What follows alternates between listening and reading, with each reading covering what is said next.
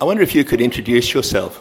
Hi, I'm Zelda with Wage Peace. Zelda, it's been a very interesting meeting today. A lot of interesting things have been said, well attended.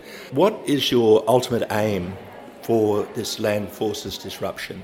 We want to disrupt the wheelings and dealings of the arms companies who are there to suck public money up by selling their weapons to our governments and neighbouring countries' governments. And why have you chosen West Papua to make the focus? I also work on a campaign called Make West Papua Safe. So we're very connected with West Papua. We know a lot of West Papuans, and it's a very hot conflict there at the moment, and Australian weapons companies are implicated in the violence in West Papua.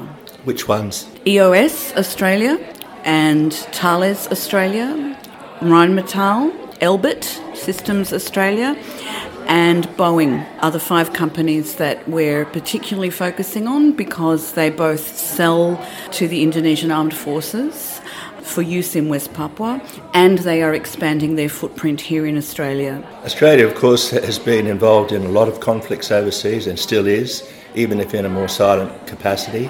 There's been a lot of revelations about war crimes that have been committed by Australian soldiers in Afghanistan and in Iraq.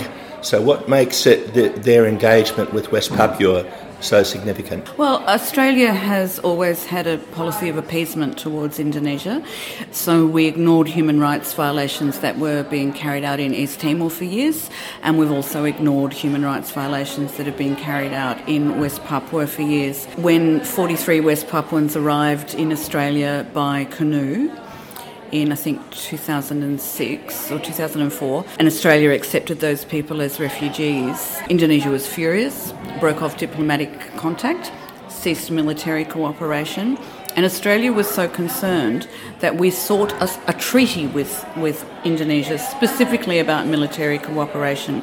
And in 2006, Australia signed the Lombok Treaty, which guaranteed ongoing military cooperation and silence on human rights violations at the same time.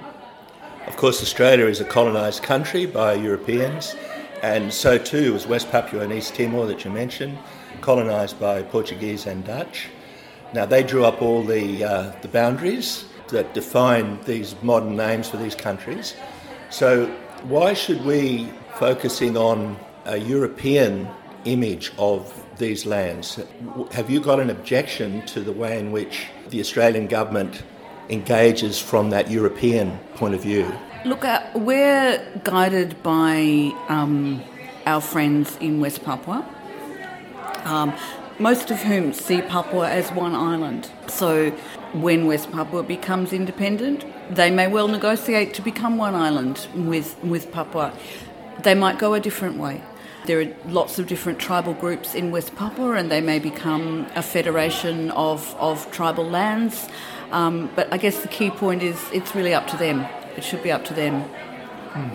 Today is the 1st of May, which is the International Day of the Workers.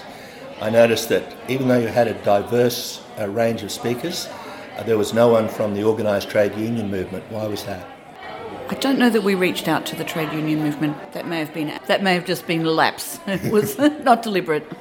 But I do hear that at the end there, I think Margie was saying that you intend to attend the May Day celebrations on Monday and tell people, no doubt about it. What is the basis for your engagement with workers? How does it relate to this arms expo? I guess weapons production impoverishes all of us.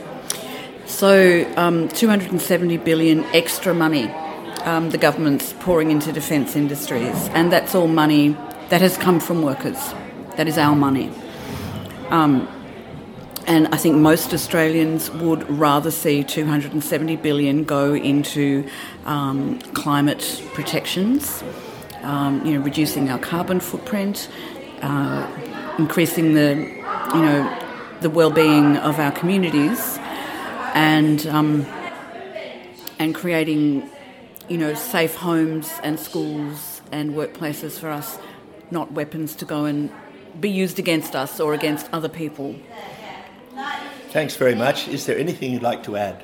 Check out Disrupt Land Forces. That's our social channels, and that's also our website, Disrupt Land Forces.